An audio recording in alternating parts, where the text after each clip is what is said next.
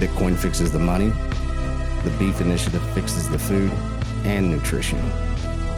Step into some new awareness that incorporates some much needed food intelligence into your life. This is Texas Slim with Texas Slim's Vision.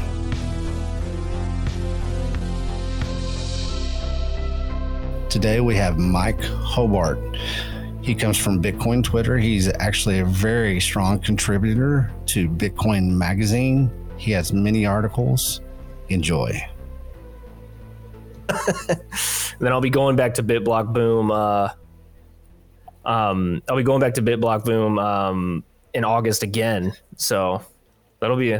I'm always in Austin. Like, and I guess it's not like I'm going to complain about it. Like it's a great area. I mean, Austin is where I packed my car up when I was 19 years old, and I landed in Austin, and I spent most of my adult life, up until a couple of years ago in Austin. That was my home base. So I saw a lot of things in Austin. As far as the early days of, the startup companies and everything. So there was a lot of innovation back then, and it was really cool. I kind of see that energy right now in Austin, because I'm back and forth to Austin as well. So what are you getting out of your trips to Austin right now? A lot of business people would say networking, which I guess I could, the funny thing is that I kind of laugh at structured teaching of networking because I've always been a social butterfly, ever since I was a kid. And part of that is really just my curiosity around tons of different topics between physiology, biology, ecology, astronomy, all that stuff. I've always had this really strong thread right up the middle of my character of just wonder for everything. Because once you actually understand a lot of have a basic understanding of how a lot of these systems and mechanisms operate, whether it's an ecosystem or whether it's an economy, you if you're really paying attention, in my opinion, you can't help but be amazed at the efficiency and the productivity of those systems. And that goes with people too. So one of my favorite things as a kid growing up was, even though from late elementary through middle school and up into all the way through high school, I had an awful time socializing with my classmates. I had a particularly dark time because of a pretty significant family event when I was a kid, 10 years old, and one of the things that I enjoyed was going to the individuals that weren't really being approached much by my classmates. And those typically ended up being either the nerds or the culturally different individuals, the ones that came from families from India or Japan. And so I would go and I would befriend them just because out of empathy. It's dude, I don't like seeing people that are alone, because I've been alone. I've been alone for a very long time. I understand how painful it is. And when you by doing that, I came to understand, I had an understanding of their culture and their story. And then that helped me just I basically continued that through my whole life. I like branching out and networking and getting to know people and getting to know their story and getting to know the understanding, so I can understand the system. That's basically I can tell. Doing. That reminds me, we met a while back, and it was from your food article, and you and I had started. I don't even remember what month that was in 2021. Do you? I can't remember when it was. I can't remember if it maybe. I think April? it was, I can't remember, but it was before I went on, it was before I went on Harvest, I believe. And, when we went and did everything before I wrote the Harvest of Deception, I believe it was. Okay. Yeah, because you mentioned that you were getting ready to write it. Yeah. So it was before that. It was prior. So, you and I already had a kind of a signal going back and forth because you'd written that article. What I was able to tell is that you look at a lot of things from a lot of different angles. And, when I was growing up, my father always told me, he called me from a distance at times. He goes, you're from a distance. What he meant by that is I was able to, he saw something in me where I would look at everything from a 360 degree angle, and I would look at all the different aspects of it. And you saying that, you'd reach out to all your friends with your newfound friends that you showed some empathy for. I think it's a very smart and intelligent way to live now in these days and times. I think it is almost a superpower because everybody else is kind of more parroting, it seems like, or they're just kind of, responding, and they're not really proactively dissecting situations that they need to be looking a little bit deeper into. Yeah, and part of it's also a defensive mechanism because, like, during that kind of time of, I'll just call it a time of loneliness, I guess. I was also getting like significantly alienated and occasionally bullied by my classmates during that time. And when you go through stuff like that, you either like break down and like go further down, or you start to get defensive, and then you start to like kind of like, again, distance yourself, like you said, like from a distance, and then you're trying to visualize all the points of attack that can be like coming from, to try and just bolster yourself. And like when you combine my two approaches, you really start to get like as close to a 360 view as possible, and then it helps you just, like you said, assess the situation, critical thinking, everything. It's a lot of fun. Yeah. I mean, it's actually, why not make it your lifestyle, because it's always beneficial. There's always going to be something value. There is a value for value exchange with understanding your environment and your situation that you're presenting yourself to, or you're surrendering to, as far as consumption. There's a lot of things that you can really kind of get philosophical about in just, with this type of viewpoint of how you approach things.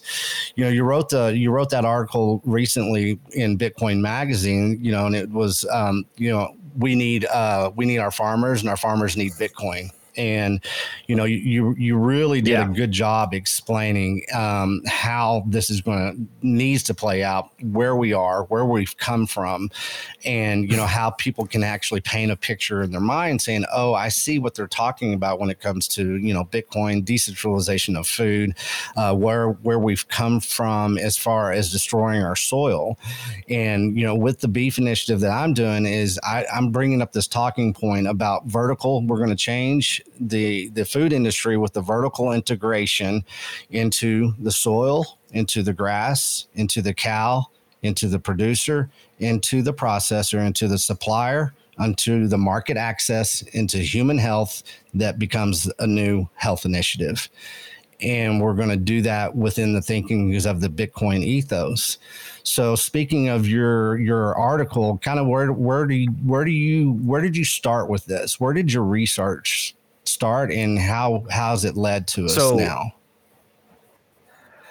So the research really started with the article that we first got started chatting about, which would be the kind of the diet with like the public health crisis that's going on right now in America is they're largely chronic metabolic syndromes, like cardiovascular disease, type 2 diabetes, obesity, like all that's like, you can go on to arthritis, even especially with recent research that's coming out now.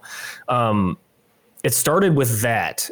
And because ultimately it's there's this funny dichotomy that's going on with public health. Like people, a lot of people, they understand personal training, they understand working out and all this stuff. But I mean, there's dichotomies within that too. But it's funny, like, because one of the things a personal trainer will tell you is like, okay, the working out part is really the easy part. The hard part is the nutrition and the diet. And people are just stopping there. Like, it's just stopping with the nutrition and the diet, but then nobody's really looking at, from what I noticed, nobody's really looking at the diet itself, the quality of the food within a healthy diet. It's like, okay, so like vegetables, fruit, like meat, poultry, a lot of the stuff that is industrialized is also GMO'd to the point of where it's huge. But then I didn't really notice anybody talking about like the nutrient density, like, cause like if you take a green bell pepper or an apple, and it's like, say it's 1.5 to 2 times the size of what it normally was like 40 years ago, but you don't increase the amount of nutrients that fruit or that vegetable had received from the soil, then it's just a bunch of open space in simple terms, because then it's like basically just styrofoam with water. And because that's ultimately what I touched on a little bit in the regenerative farming article, where we need our farmers. Because if you have an understanding around that, if you're making healthy choices for food choices, but they're bigger with less nutrient density, then you're really kind of just going nowhere. Like, you're stalled. And because even if it's bigger, but you're not getting enough nutrients, you're still gonna have to eat a ton of it. And like, that gets into like the carnivore diet and all that other stuff. But whether you're talking about cattle, or you're talking about fruit, or you're talking about vegetables, I referenced the work that one of your guys, Clemenza, he had written a part, and I think it was a part of the Harvest of Deception series. I think it was part of it, where he referenced Gabe Brown, a book from Gabe Brown, where Gabe Brown mentioned that today's healthy food density, like an orange, he used an orange for an example. An orange today, if you were to eat an orange today, has 12% of the nutrient density of an orange that like my grandfather would have ate. And when you see that, A, that should scare the shit out of everybody. B, then you have to ask, well, why is that the case? And this goes back to like first principles thinking and like Bitcoin and all the like the vertical stack that you were talking about making. And so if our fruit, if all of our food basically, essentially, I'm overgeneralizing, speaking in hyperbole, but if like, say if our fruit, our vegetables, and our meat has only like an eighth of the nutrient density as like the stuff that was 30, 40 years ago, then you have to go further down asking, well, why is that the case? And then you have to go to the source, which the source is the soil. And when you look at the soil, and then you look at what farmers are doing, and you see how they're becoming further and further more reliant on fertilizers, pesticides, and herbicides. And then if you also have to have an understanding of the Great Depression and the Dust Bowl. And when you understand that the Dust Bowl was kicked off because during the Great Depression, they were essentially, I'm simplifying things. During the Great Depression, the farmers were pushed to produce, and then it destroyed the health of the soil. And then the Dust Bowl kicks off, and then you have to compare it to what our farmers are doing now. And like, yeah, a lot of stuff has improved, but a lot of stuff hasn't. We clearly haven't learned that much. And it's a scary point, in my opinion, because Aristotle was talking about this, like back during, I'm like, what was he, during the Roman era? I believe. I think so. like we haven't learned to stop like over industrializing and over routinizing, destroying the soil health.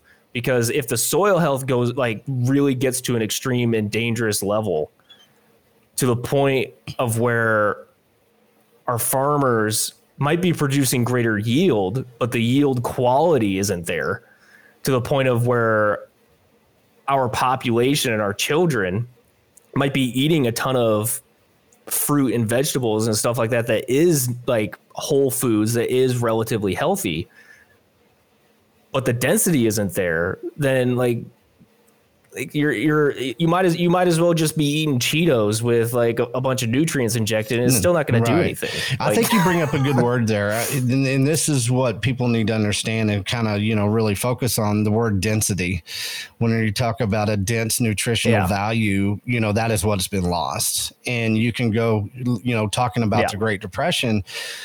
Up here in the Texas Panhandle, we were 100 and something miles from the epicenter of the Dust Bowl. My grandfather's land was probably about 180 miles from the epicenter, which is pretty close.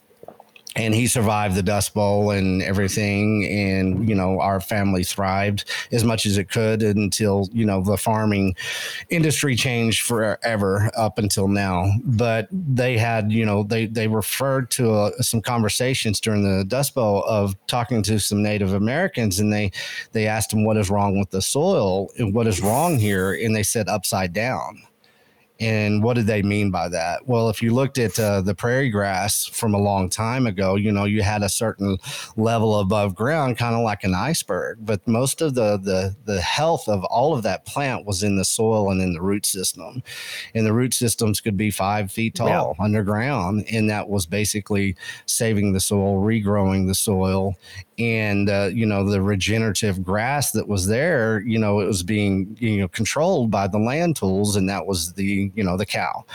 So you look at that and you look, where are we now? Well, you look at, the crops that we grow, the root system's maybe 6 inches long. And then you have, the higher yield, as you say, and we've reversed everything there is about how we got here. And that's what people do not understand. That reversing of upside down basically has a nutritional consequence. And we've proven that. And that's what people need to kind of start with, just understand that density is lost. Whenever you can get chickens now that are, 10 times the size they have ever been, and you can cook them down into where they're half the size after you cook them down, there's a lot of processing that is involved with that. And that should scare the crap out of people. Like you said, is like, whoa, what is this that I'm actually consuming? So a bunch of fluff. And then at the same time, like, so we've been noticing in mainstream media and just in general, like normie conversations, at least I have, that people are starting to wake up to the kind of fluff that is in the financial system around the Federal Reserve and the fiat dollars and all that stuff, and how it's fugazi. And understanding how the injections of dollars and the creation of dollars, there's some controversy around that, with the Federal Reserve and just printing monies and just like adjusting it, like with a couple clicks, like the amount of dollars that are in the system. I think people will once people grasp that, they will also start to grasp the pandemic in the farming industry around because like the economy and the financial system and the monetary system is addicted to stimulus, basically since 2008, right? Like we just been like bailing people out, keeping zombie companies afloat and everything.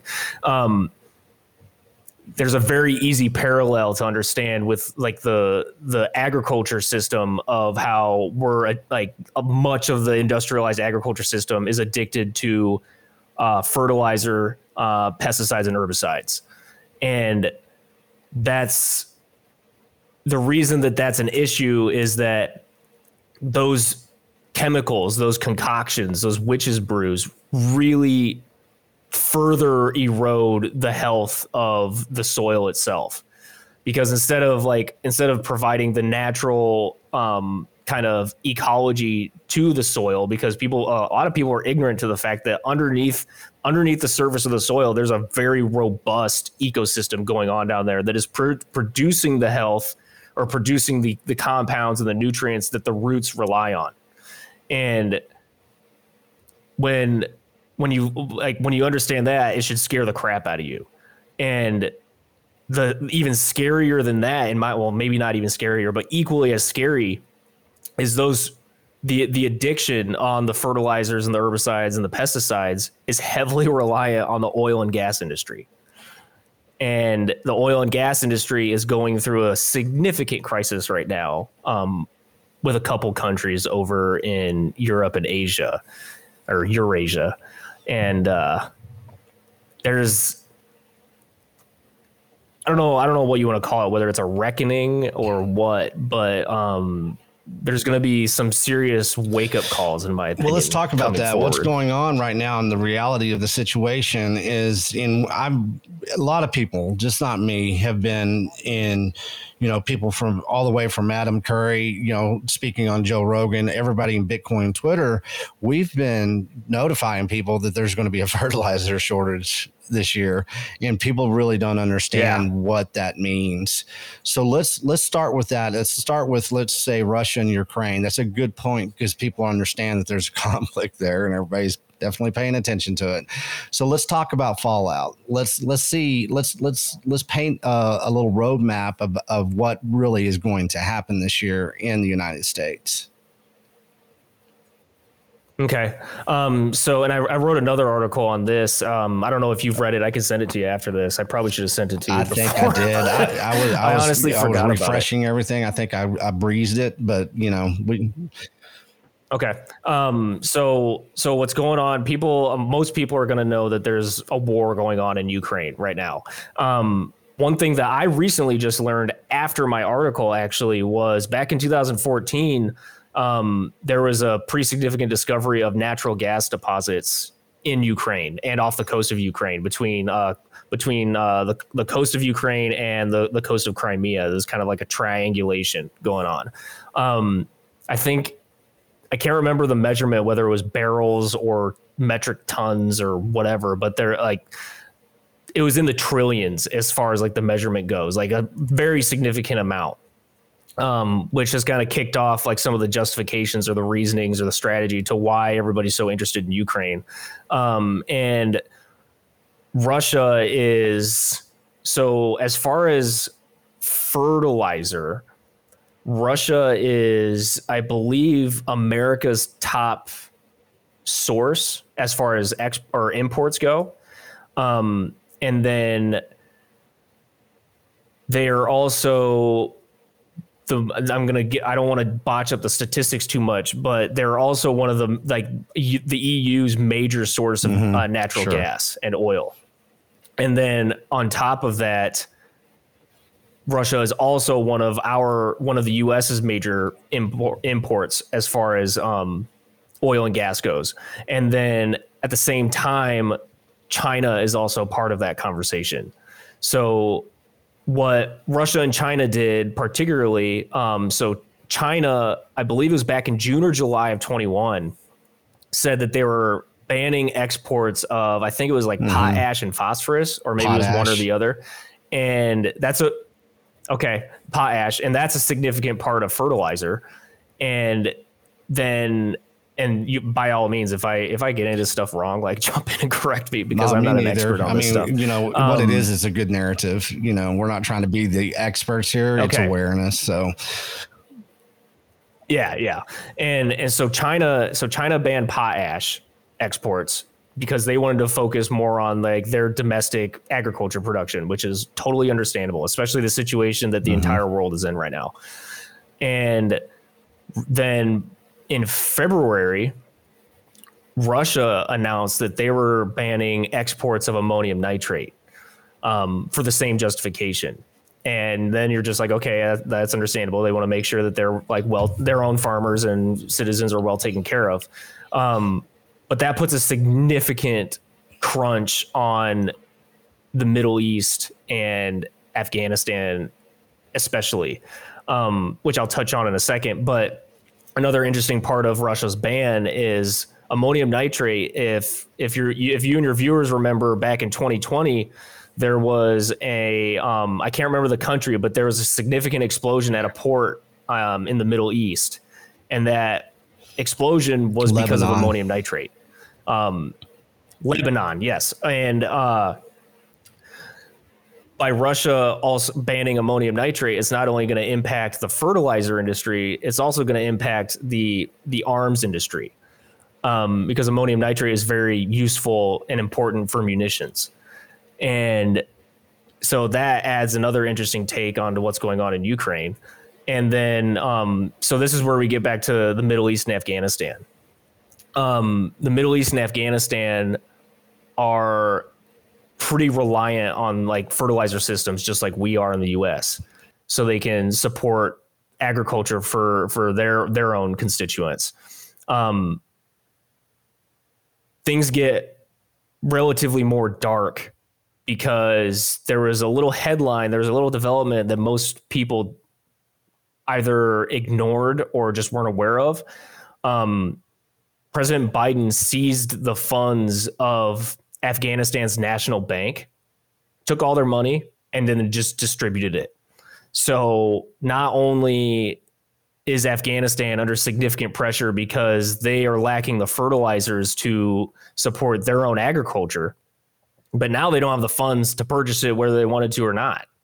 So there's besides the absolute clusterfuck that was our withdrawal out of Afghanistan, we took all their money, and they also don't have fertilizer to support their farms. So there's like a slew of humanitarian crises going on over there right now.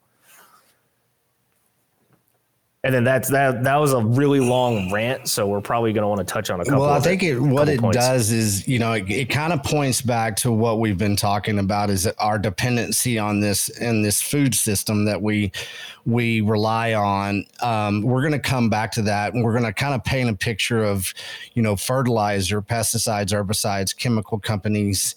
And, you wrote in your article that, we need the farmers need Bitcoin. That, I've brought it up for many months now, that what happened after 1971? Us as Bitcoiners know what the F happened after 1971. So one thing that, people coming into this space don't realize is there's a guy named Eric Butts, and he said, we're going to go big or go home. And what he meant by that was going fence to fence in the monocropping way that we basically produce our food. What is the number one thing that we rely on with monocropping is fertilizer. And we're so heavily dependent into that fertilizer that people do not realize, if we do not have fertilizer, we have no grain. We have no grain. We don't have a food supply like the general public is dependent upon. And that the food supply is about to get choked. And it's that simple. It's coming. Yeah. I mean, when Tucker Carlson finally makes it on Fox News, letting people know, hey guys, there's a food supply shortage coming. Guess what? Here, it's going to be too late because people aren't prepared. They don't understand that they need to have a low time preference within their consumption models of food consumption moving forward. And, that's what I'm trying to achieve with the beef initiative. So going back to that, let's talk about, the fertilizer shortage. How do we paint the picture that people can understand the fallout of Ukraine and Russia and everything that you just did a very well job of explaining, actually? So I guess to start, you have to really look at the oil and gas industry specifically. Because if oil and gas get more costly, which they are, like oil is up significantly in just 1 week because of the war that's kicked off. When oil gets more costly, that's going to make fertilizers more costly, which fertilizers were already getting pretty costly over the summer.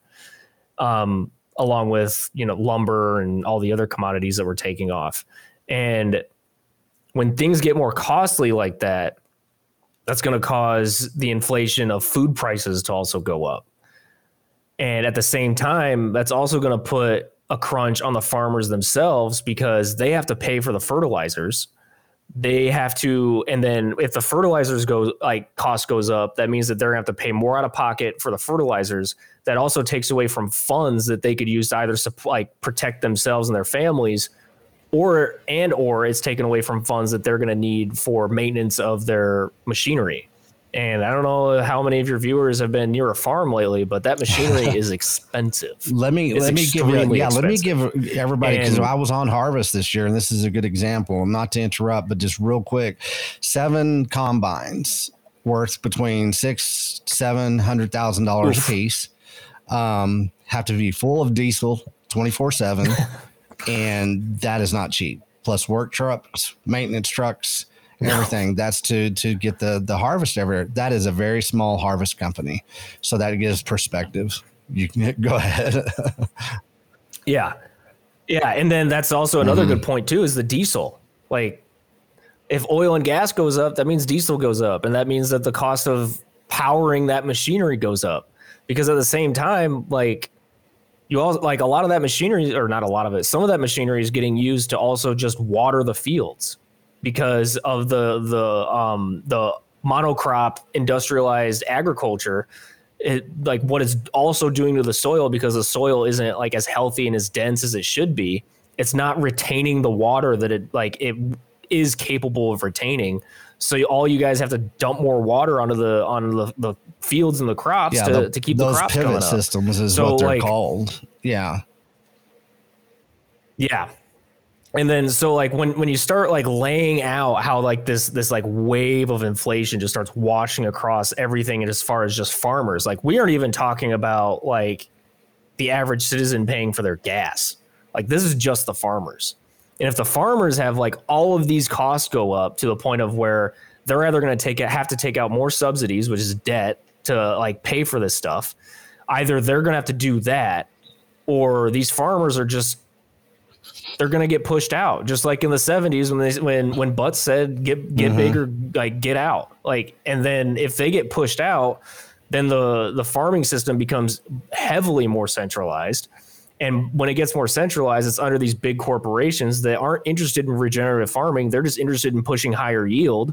And then it just creates this negative feedback loop to the point of where like you start looking at it like a French Revolution or a Roman Empire like collapse situation, because like we're all like the US itself is already at edge. Like we've been seeing it for the last 2 years. Like a lot of people are like frustrated and they don't understand what's going on. They're confused. It's really supplying the gunpowder for a powder keg to like a collection of powder kegs to really go off. Because like particularly the Roman Empire and the French Revolution, a lot of people don't realize that like it was like a lot of tension was building up, but what really pushed people over the edge is when they couldn't get food. When you can't get food, that's when desperation, like people thought during the lockdowns people were desperate, and that was largely just like shipping and transportation, is because like they weren't allowing those actually essential companies to keep operating to like keep things flowing.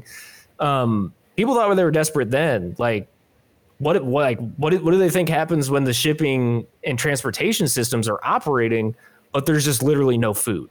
Like that's the scary, that's the oh shit, like we need to like fix this now. It situation. Really is. And, you know, we don't wear tinfoil hats here. We really don't. I'm not a conspiracy guy. Well, we have to, I guess, right? But as far as the stereotypical, you know, conspiracy theorist type of stuff, you know, that I think all that crap's been played out a little bit, because most of it always comes true anyways. But, you know, to say that, you know, this is very based information. This is stuff, you know, you can connect the dots of information, of facts here. And this is something that, you know, a lot of people don't have time to maybe reflect on or to even research. And, you know, that's why I took the responsibility when I wrote, you know, The Harvest of Deception. You know, you control the food, you control the seed, you control the world, you control the food, you control the individual. Once, you know, people think, well, they control the money. Well, guess what? Everybody that controls that money that we don't like, that's been debased so bad in our lifetime, they control the food with that money too. So if you're talking anything about the monetary system in which we live in, you better be twice as focused on your food supply and where you're getting your nutrition as a human being right now, because it is going to be able to be manipulated in 10 times more different directions now than it was starting with the monocropping and the, you know, the addition of fake commodities such as, you know, margarine, canola out of rapeseed. This is what the big play is right now, because they know they've destroyed the soil. They know that they have to produce food in a different way. That's why they talk about bugs, and they're talking about, you know, the cow being a carbon hazard and it's destroying the planet because of methane. And people unfortunately believe that because they, you know, they are, you know, they have that programming that's their kind of their belief system. Yeah. It's easy. Yeah, it's rent seeking is what it is.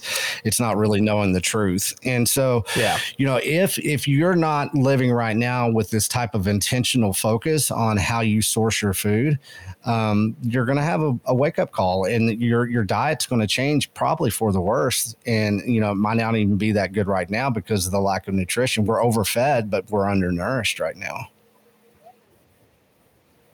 Yeah. And this goes back to just the general population with the public health crisis. Like, in today's statistics, like, and Joe Rogan has mentioned this in a couple podcasts, 40% of the American population is overweight. 70% are overweight at a minimum, if not obese.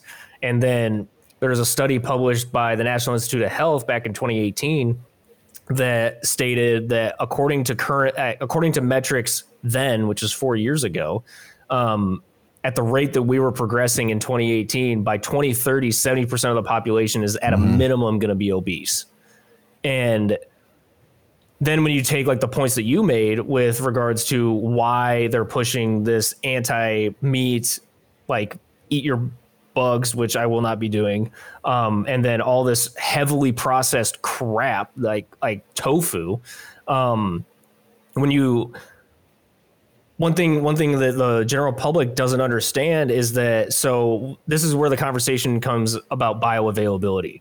So if you're an individual that's overweight or obese and you start working out, with the goal of, not only getting healthier but looking better, like one of the biggest goals with regards to working out is like you want to be proud of how you look. You want to look good naked. Like you can't blame people for wanting that. And one of the ways to do that, one of the best way to do that is to grow muscle. And you can do everything you want in the gym, but if you're not fueling your body with good bioavailable sources, then you're just not going to grow as efficiently as you could be. And the reasoning for that is that, and this is where a lot of people just ignore like the miracle that is the human body. So if you're an individual that's working out, but you are solely relying on, say, protein powder for your supplementing of like protein and BCAAs and all that other stuff, you're not going to grow as much as somebody who would be working out but getting all their protein from their diet, as far as like meat and like other good foods. And the reasoning for that is that over the hundreds of thousands, or like tens of thousands, hundreds of thousands, I don't know how long humans have been around, but over that duration, our bodies were finely tuned to break down the naturally occurring compounds in nature. So like a fruit or like the meat from a cow, we produce enzymes that are specifically designed to break down those compounds because we were exposed to them so much for so long. So when you come to today, in the last like 50 years or even 40 years or 30 years, you start eating this stuff that's only been around for 3 decades, that is heavily processed. Our body isn't going to know how to like perfectly use that stuff, whether it's synthetic or, what have you, or like the enzymes, like it's not going to fit perfectly. And the enzymes might be able to break down like some of it. Like, yeah, you're going to be able to use some of it, like the protein powder. You'll be able to use some of it, but you won't be able to use all of it. A lot of it's just going to end up being fluff that you just excrete out, like when you sit on the toilet. And people need to care about that, because if you're like, because like one of the other downsides to that is that eating all these processed foods, these heavily processed foods, these like you mentioned, these companies are incentivized to like push this narrative because they can cheaply produce this stuff. And then they don't, and like they can kind of like, oh yeah, the soil's getting worse, but hey, here's these bugs and tofu and have fun. Like you'll be healthy, like, which is a joke. And so like when you're eating this stuff and you're putting this stuff into your body's using up some of it, but then there's other compounds that like your body isn't used to. And this is where you can start talking. This is where you really start getting into like, there's been a lot of science coming out, particularly the last couple of years, around how inflammatory processed foods are, and how inflammatory, like specifically simple sugars are. And that's where you start having a conversation around, well, if all these compounds are in the system for so long, then you can start talking about carcinogens as far as like causing cancer to grow in the body, because it's a substance that just your body's not used to, and it reacts this way. And like with regards to an inflammatory response, you start talking about arthritis, you start talking about cardiovascular disease again, type 2 diabetes, depression, like the list goes on and on and on and on and on. And like you have to take it back to the source, and the source is the soil, because the foods that you're eating are produced by these farmers, and the farmers are using the soil, and the soil is being destroyed because of, the fertilizers, the pesticides, and all this other industrialized monocropping. I was in Dallas and I met with some people this past weekend, and I just did a podcast with Dr. Phil Ovadia. He's a heart surgeon. And so I've been bringing in several doctors, within the medical field that have, attach themselves to the same thing that we're trying to do with food intelligence. And so it's becoming a pretty good network. One of the doctors I met this weekend, her name is Dr. Mary Kerr. She's out of Dallas, and she does functional medicine for basically, for children, teenage girls and boys. And she brought up a very, very poignant fact that a lot of things that she's seen that people are coming in, these younger men, young teenage boys are coming in with testosterone counts at 200, and they should be well over 1,000. And just by saying that, and it's an epidemic here that nobody's talking about. And the drastic change of that testosterone level in young men is a catastrophe for our country, because it's stealing our strength, stealing our mental strength and everything. Yep. And she's going to speak at our conference in Kerrville on April 23rd. And she goes, well, what should we be discussing? I said, well, we have to save children's lives. This is something we have to get people to understand. And the conversation went on. She goes, most of my practice that I see, that is important and is getting people out of this food ditch, is what she said. It's a food ditch in which we're living in, but how do you start, And she talked about the inflammation, from the oils and from the chemicals and the refined sugars. And she says, what the best solution that she has found is a 48-hour bone broth fast with water. What that does is that it helps your brain lose some of that inflammation, and you get a little insight into some clarity to where you can start thinking a little bit different. And people say, well, where do we start? Well, right there is something that a doctor recommends. And it's something that a lot of us in Bitcoin, I believe, do. That, we follow the cow. we leverage the cow as much as we can. And so, that's something that's, it works. I've been doing a fast for, many, many years, but I wanted to kind of interject that in there as far as where we are with children, how we as parents or young adults or whoever you are can kind of get out of this food ditch. And and you brought up a really good point that I actually wanted to touch on that I forgot about. And that's the testosterone hormone maintenance. And that, you can touch on multiple things there. For one, if you look at just the trends around public health and when the government started putting out official food recommendations, one of the things when I was growing up in the 90s was that, 90s and 2000s, cholesterol is bad. And that is aggressively false. Cholesterol is the building block for testosterone. And then at the same time, there's a book that I've been recommending to everybody from Dr. Shanna Swan called Countdown. She's also been on Joe Rogan, where she talks about these EDCs, these endocrine disrupting chemicals, which the endocrine system is your hormones. And so there's a system that's going on, particularly one of these EDCs would be phthalates. And phthalates are a chemical compound that is used in basically everything.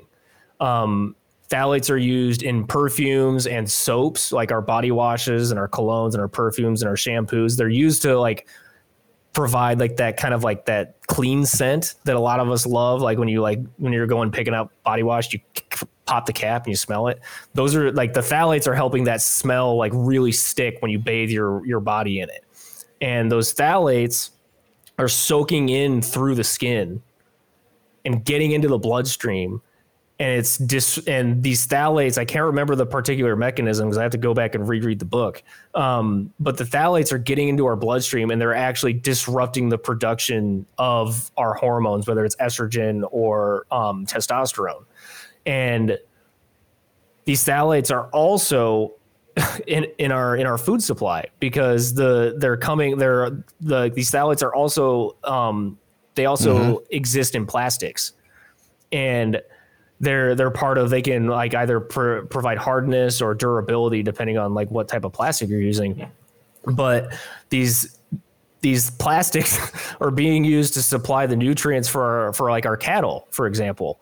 And when you're running like water or whatever you're helping supply the like your livestock with, these phthalates are making it into the livestock like through that system. So we're not only bathing ourselves in phthalates when we literally bathe, but when we eat, the phthalates are also making it into our food supply, because it's not just our livestock, it's also fruit and vegetables, because they're making it into the soil, because we're also using plastics and all sorts of other chemicals through fertilizers and pesticides and herbicides, making it into the soil. These phthalates are making it into the root system, making it into the plants. So we're eating it. We're eating it from our livestock, from our fruit, from our vegetables. We're bathing in it. And then like, how many plastic products do we use every day? Like, our headphones are plastic. Like, and I'm not saying that they're going to be leaching through our skin, because there's like, you have to have some sort of like heat transfer and stuff like that. But well, let's talk about that real quick. People don't understand the skin. The skin is your second stomach. Anything that, you have that transfer of outside to inside, it happens. It's not going through your digestive system though. It's just going into your blood supply. And so, and that's affecting your brain. That's affecting your liver. And also one thing I wanted to mention on too, before I I cut you off like that, is that like phthalates are also like a significant part of makeup and lotions. And I'm not trying to attack like women in particular here, because I love you ladies, but how many of our girls are putting on like lotion for their hands like multiple times a day, or like it's phthalates are going to be in hand sanitizer, like because there's a scent. And like at the same time, like how many of our girls are like have like are just like throwing on makeup every day. And so like one of the important things, particularly around phthalates, is that they do work out of the system relatively quickly. I think the half-life in the system is like 6 hours or something like that, and they find their way out. But the problem is that when you have all of these sources every day of phthalates, just like continuing to reintroduce them into the body, and then because it's just micro doses, 10, 100, 1,000 times a day into your body, into your very, very sensitive but adaptive system. Then you start to get into like disrupting particularly the hormones. And when you're disrupting estrogen in women, you start having significant fallout as far as fertility. And because like that's particularly a crisis that hasn't been in mainstream media, that Shanna Swan talks about in her book. Like you see these celebrities that have been having kids, a large amount of them, like they've either been what is it, IVF, intravenous fertilization, or surrogates, because there's a pandemic of miscarriages, and that's a huge problem. And it's because it's not just women, it's also men. Like both parties are affected relatively equally, from what the statistics show, from Dr. Shanna Swan's research. Because like the estrogen is negatively impacting our women, and guys, like if it wasn't for our women, like we wouldn't be here. Like it wasn't for our moms, we wouldn't be around. And on top of that, like you look at the testosterone, and like you mentioned, like the testosterone for like these boys is like a fifth of what it should be. When the testosterone is super low, that's playing the other side of the coin with the fertility problem. And then like both of those hormone imbalances also further contribute to the mental health problems that were also being kicked off by our food and our lifestyle and our soil, with regards to like depression and all that other stuff. And it's it's terrifying, but it's not terrifying in the sense of like the world's going to end. Like we just have to start working to make these changes. It like is now. Right now. Everybody, this is not a black and white issue at this point in time. What it is, it's an awareness issue to where we can kind of say, hey, where do we interject ourselves into the understanding of what Mike and Slim are talking about right now? Well, you look at your life and you kind of say, okay, I always say, let's take a step back and let's ask ourselves, why do we desire what we desire? In anything that we're consuming, that from, any type of product, any type of food, any type of content, video, audio, anything that we view on the daily basis. Why do I desire what I desire? Whenever you can look at that and you can say, okay, it's because it smells good. It tastes good. Okay, well, that's a wrong answer, and that's where you start. And you say, okay, well, let's talk about, smelling good and the phthalates and everything and how they get through. Well, let's talk about a chemical company called Roll DSM that designs chemical tastes. So they can make anything taste good, and they're very good at what they do. And they engineer and they design a lot of our understanding of what food tastes like anymore, instead of what food really does taste like if it's basically not as processed and laden with chemicals. Whatever you can say, why do I desire what I desire? And you can answer those questions. You're going to change your perspective on your consumption models, and you're going to start creating a whole new consumption model that's a little bit more educated. It's going to go less on marketing plans, on labeling, and it's really going to cut out a lot of the middle corruption and deception that we talk about. That's an easy and more simplified way of kind of taking a step and pointing your compass in a different direction.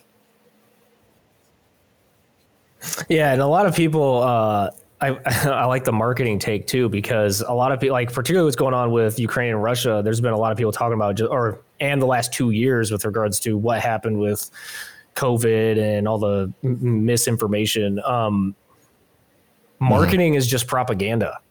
Like most people don't, either they're ignorant of that relationship or they don't want to accept it. But so marketing is just designed to manipulate behavior so that you go buy something, that you want to go buy something. Like the whole point to a commercial is to make their product attractive.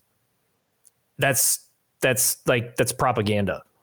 And so like when we talk about marketing and everything, like people need to understand that marketing isn't necessarily, it's not benevolent or virtuous. Like they're trying to, like most of them, at least most marketing products are trying to manipulate your behavior so that you want to buy the product that they're trying to sell. And that goes back to like when you start like doing the first principles thinking, like you mentioned, and like your decisions start becoming more intentional and not just reactionary, then you can start to really parse out like what you actually need versus what you want. Because like you want to like get a McDonald's burger because it tastes good. Like I totally understand that. But if you like rethink that, it's like, well, I want to eat something that's going to like fill me up and, give me and make me like healthy and feel good, then you're not going to go to McDonald's. You're going to go to the grocery store and you're going to stay on the outside perimeter because that's where all the actual healthy food products are. And you're not going to go down the cereal aisle. That's I think I go to the grocery store like twice a month now. And we'll get to that a little bit later, but it brings up marketing. Let's put a perspective that we can cover marketing for 100 years. And let's start with a company called Procter & Gamble in the late 1800s made tons and tons of candles and soap. That's what they did. They were very good at making candles and soap. Well, all of a sudden, people quit using so many candles because we started injecting electricity into our lives, and we had the light bulb. Well, Procter & Gamble made these candles out of cottonseed. And all of a sudden they had too much cottonseed and they had too much candle. So they said, well, what are we going to do? Well, as far as these candles and soaps, why don't we create a consumption model around cottonseed, and we can start replacing and using cottonseed to fry our food in? That's kind of the simplified way of looking at it. But around 1900, Crisco basically became your new consumption model as far as ingesting things in a different way that we haven't really done. Well, nobody really liked that consumption model that Procter and Gamble was proposing. Well, Procter and Gamble was a pretty good marketer back in the day for their soaps and candles. Well, all of a sudden you have a new product, and they get to engineer a new marketing plan campaign around a consumption model that is going to make you ingest your candles and your soaps. And then let's look at it here in 2022 and how good American marketing is. We are the best of the marketers in the world. And whenever you have to market products, that Crisco model that, they started with Procter and Gamble, it took decades.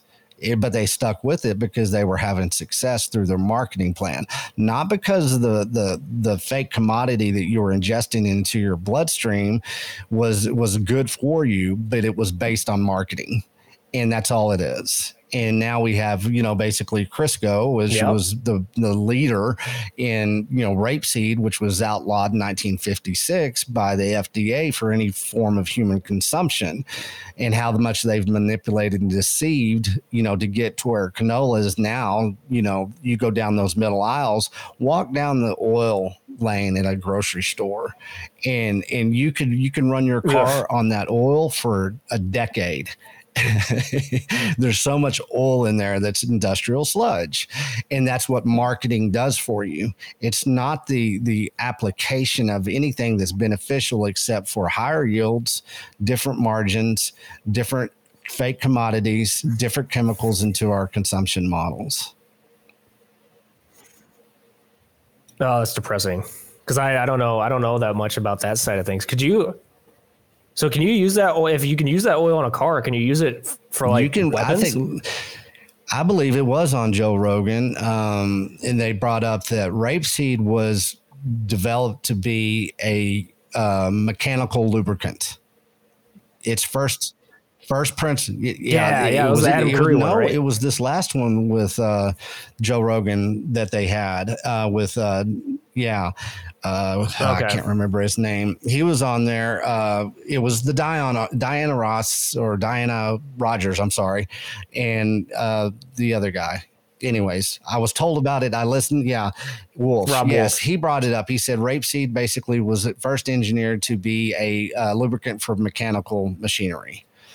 And now it's one of the biggest fake commodities that we consume, in the United States. Why do you have to ask any more questions? People go, why? Why? And I do believe it was Joe Rogan asked Adam Curry, because he was talking about rapeseed and canola. And Adam said, it's for the money. Do we have to even, go further than that? And that if you have to keep on asking why they're doing this, well, let's take a step back and, let's get back to, the beginning of how things kind of evolved. And it evolved with cottonseed from Procter and Gamble into a marketing plan of a new product, into a new consumption model that has led us to where we are today. Yeah. And then it gets even more depressing because the health ramifications of that system produces rent-seeking behavior in the medical system, because our medical system isn't like they're not working to actually cure disease. They're just treating symptoms. And it gets so dark and disappointing, because when Procter and Gamble and their system is working, and then these hospitals, which a lot of them are largely privately owned or privately invested, and they're seeking returns. And these doctors are largely trying to just avoid malpractice suits. So they become less doctors and more technicians, because they have to follow the guidelines that their hospital establishes, because they don't want to get sued. So they're literally, then a doctor is easily comparable to what my job in the Army was. So when I was in the Army, Army aviation specifically, because it's kind of like a separate thing. Because we had our own rule set. And so my job is I was a hydraulics specialist. And when you're working on aircraft, the measurements are very, very, very particular. And it's just like the body. Like the body is very, very particular. And you have to be very, very minute measurements to like make sure everything like operates smoothly and all this other stuff. And so like by that system is like if something was outside of the boundaries, either I couldn't touch it or it was usually just I couldn't either work on it or touch it, and then I had to send it off to somebody else. And that's basically what our medical system's becoming. Like if there's certain symptoms or outcomes that they aren't allowed to operate within, then they like kick it off to somebody else. And then like, because there's a lot of like just the medical field where like they just don't know. Like as far as diseases or people with particular like ailments, there's a lot of stuff out there that just doctors just don't know what's going on. Like people think that like whether it's medical or nutritional or physiological or economical or like you can even get into like the serious sciences as far as like physics and astronomy. They're like we don't know anything. Like most of the time, like we just understand, oh, if we do this, then this happens, and we can repeat it, and we can repeat the scenario and the situation and the variables, and we can get the same outcome. We can understand that this system produces this, but we don't know why. And I think this goes back to just like people's understanding and like talking about like having to fix it and everything. But like it's dark, man. Like it's dark. It's dark in the sense of just people just don't want to there's a lot of people who just don't want to understand right now. I don't mind being brash anymore because it is. I'm sick and tired of children not having a chance of having some strength and having some power of the mind in a way that I was able to, you were able to as a child. So, the tolerance it's not there for me. I don't, I'm not going to, go out there and bash anybody. But people better kind of lose their cognitive dissonance here. This is not us having fun on a podcast. We're doing this for a reason. I'm doing everything that I'm doing for a reason. It's very intentional. I wasn't going to be doing what I was doing before COVID. I was going to Asia to ride a motorcycle across Thailand, and I was very excited about that. And I said, well, I can't do that. What am I going to do now? Well, I'm going to get very intentional about something. And so if people can actually just, take a step back, it's not a judgment against me. Like I said before, and I say on every podcast, people got to lose that fragility. If it is fragility, it's not a stab. It's not something that you need to internalize. We're all guilty. And so if we can take that approach and say, we're going to, especially as Bitcoiners, if we can take this approach and kind of look in that mirror and take that step back, we're going to be, in a better place as far as understanding and education. You talked about, labeling and marketing, let's look at labeling now. It used to be, it said GMO. And now GMO doesn't even exist. Now it's bioengineering on the label. And so does anybody know what does anybody even know what that means? That's just confusion is what that is with labeling of your food. If you have that type of confusion, because it has a barcode now, they don't have to explain anything. So you get to scan the barcode while you're sitting there in the aisle. Then you get to read the terms and conditions of the bioengineering of that food product. And it's about, looks like the terms and conditions of a Facebook agreement. You're not going to do that. And they do that intentionally to where you will not pay attention to it. But hey, USDA says it's safe. FDA says it's safe.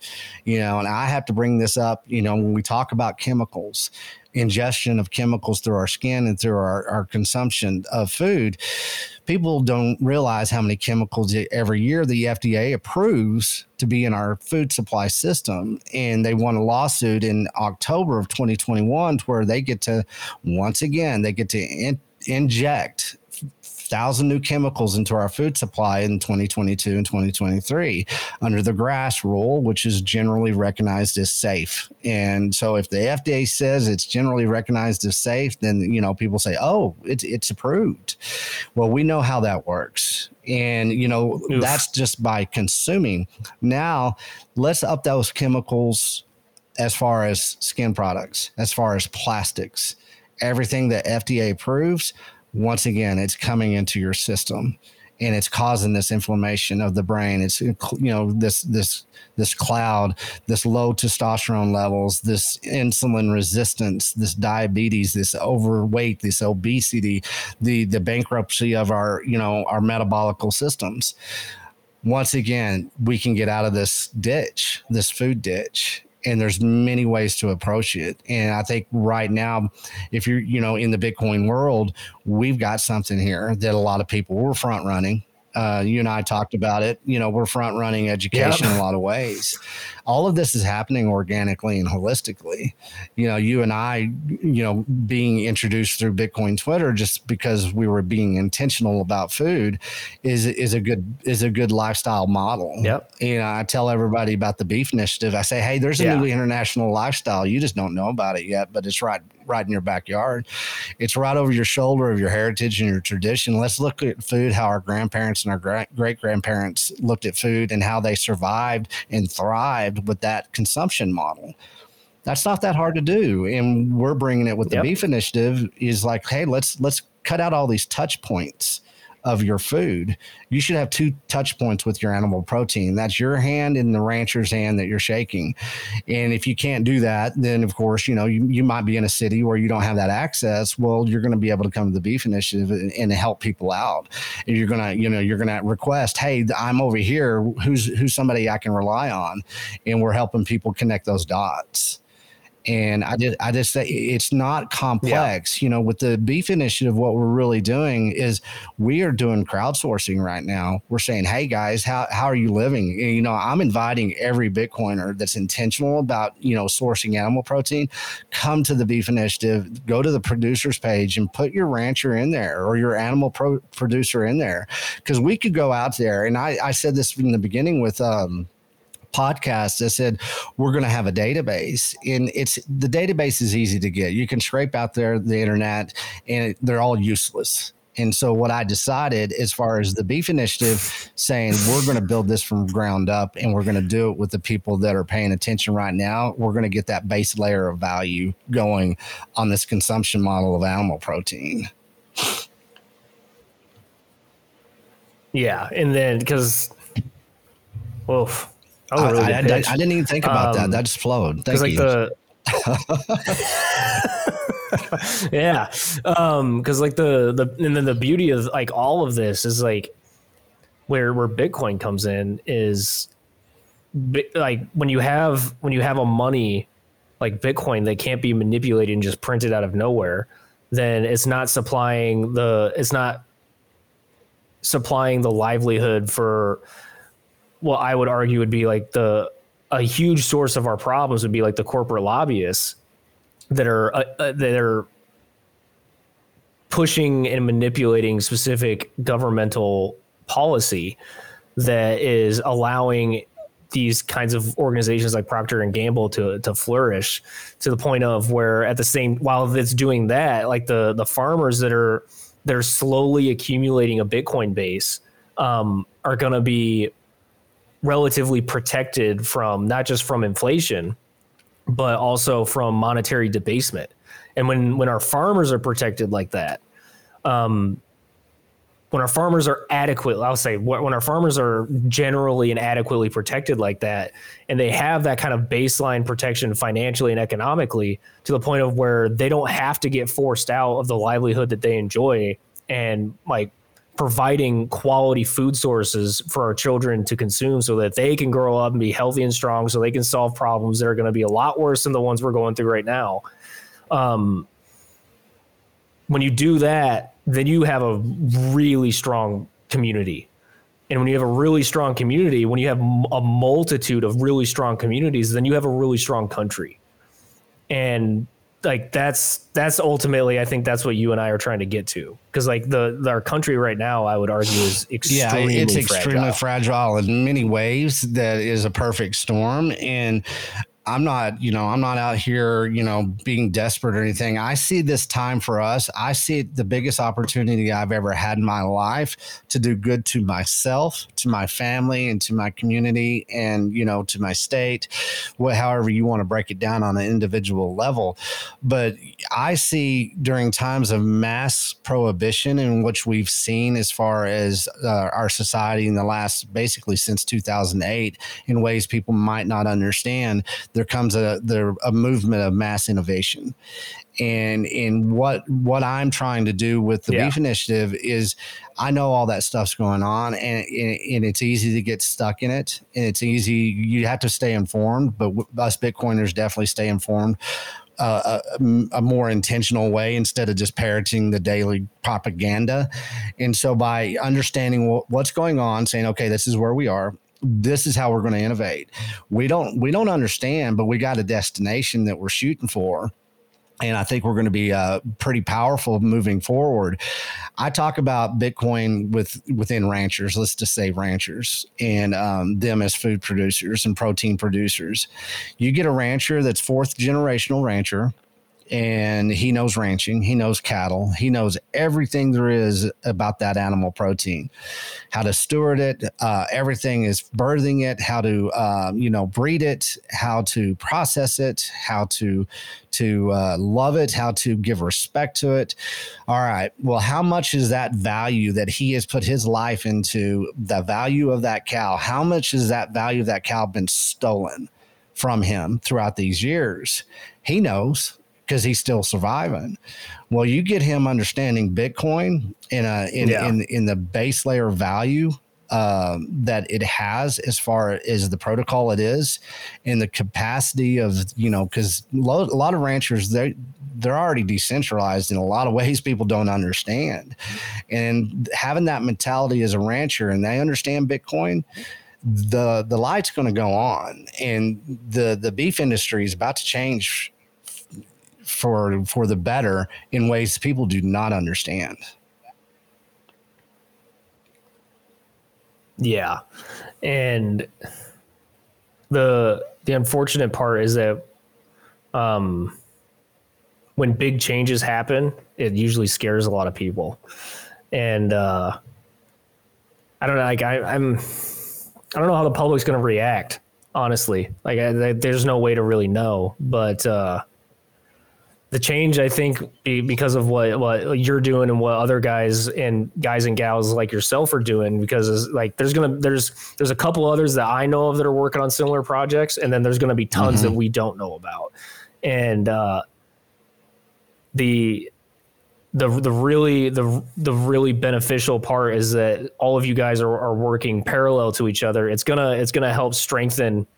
It's going to help strengthen really not just the U.S. but globally, because there's also, regenerative farming and livestock and ranching going on in Africa too, and South America and everywhere else. The shock will probably be rapid, and it'll be scary for the people that don't understand what's going on. But I'm excited to see what happens in the future, because I think there's going to be a lot of silver linings. There's going to be time. I think 2022 is going to be a very fantastic year in a lot of ways. It's going to create that new foundation of trust and empowerment. I think there's going to be a good roadmap for a lot of people to kind of not have to be too confused about anymore.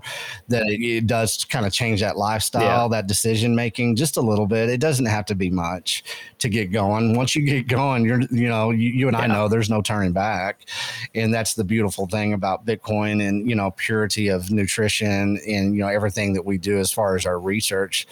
Let's talk about, what are you doing these days? Let's talk about Miami. Let's talk about conferences. How's your life? What's going on with you? So my life is probably the best it's been, honestly. So I was working for a few years. My mom wanted to, so my background is exercise science, and I went to college for it and everything. I finished that up after I got back from my deployment. And my mom, she was approaching retirement, and she wanted to open up a franchise gym here in Iowa. And I've been working in gyms for like a decade. And so I know how to run a gym, and I know how to, like, you know, sell and customer support and all that other stuff. So she asked me to run the joint when it first got started. And I told her, like, hey, yeah, I'll be a part of it, but I have personal qualms with working for my mom. It feels like an allowance. So, so that got all set up, and that got off and successful and running a lot faster than we expected. So I stopped working for her actually December of 21, just recently.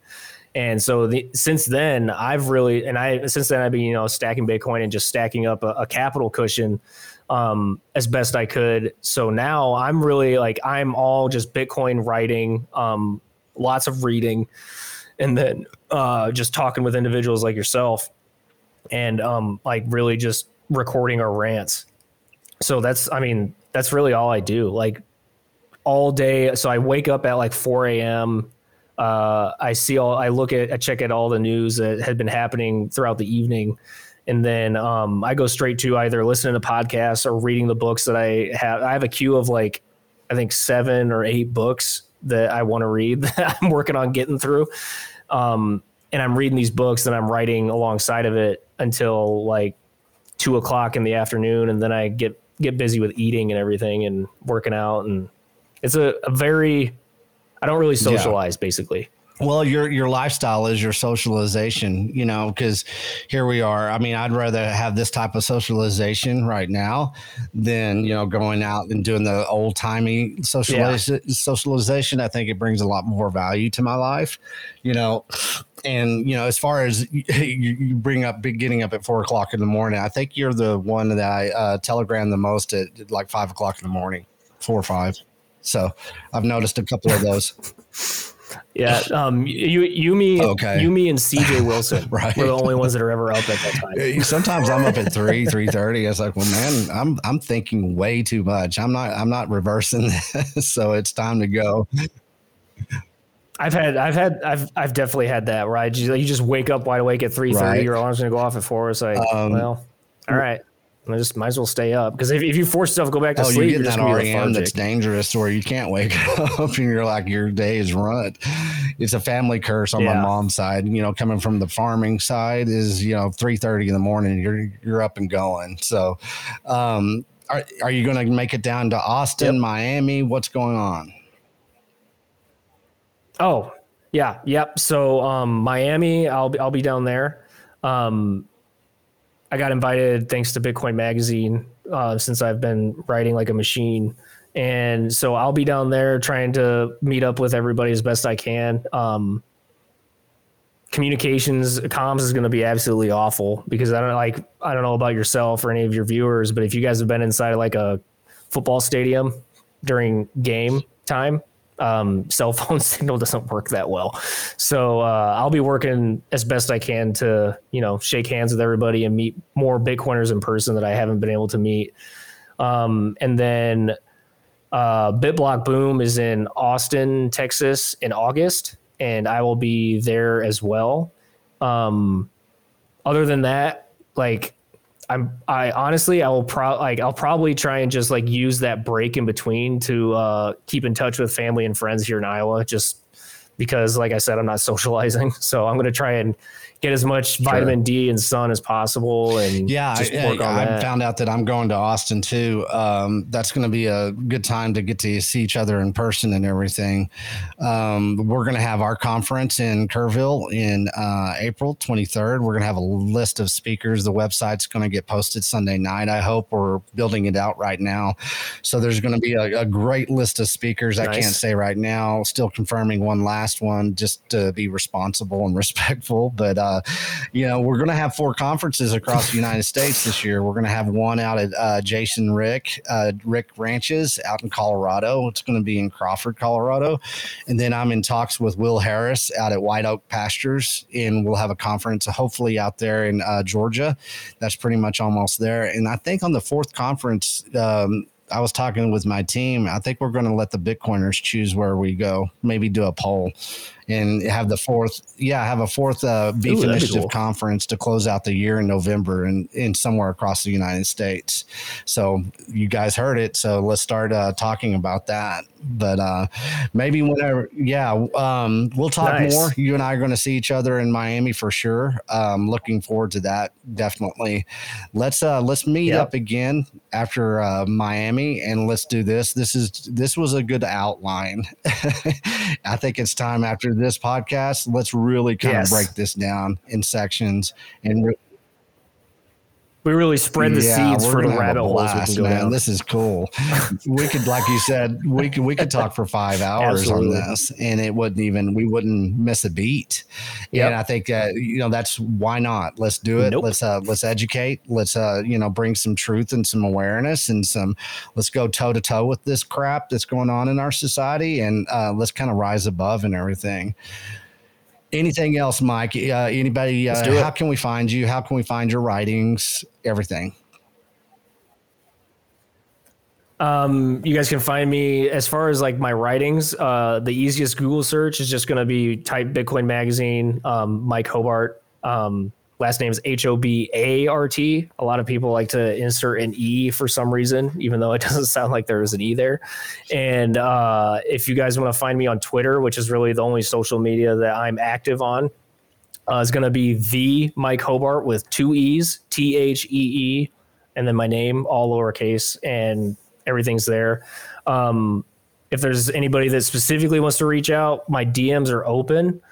But because I keep my notifications really limited to just people that I follow, because my Twitter is partially there to interact with people that are now fans of my work, but I wasn't really I didn't create my Twitter to be like what it is now.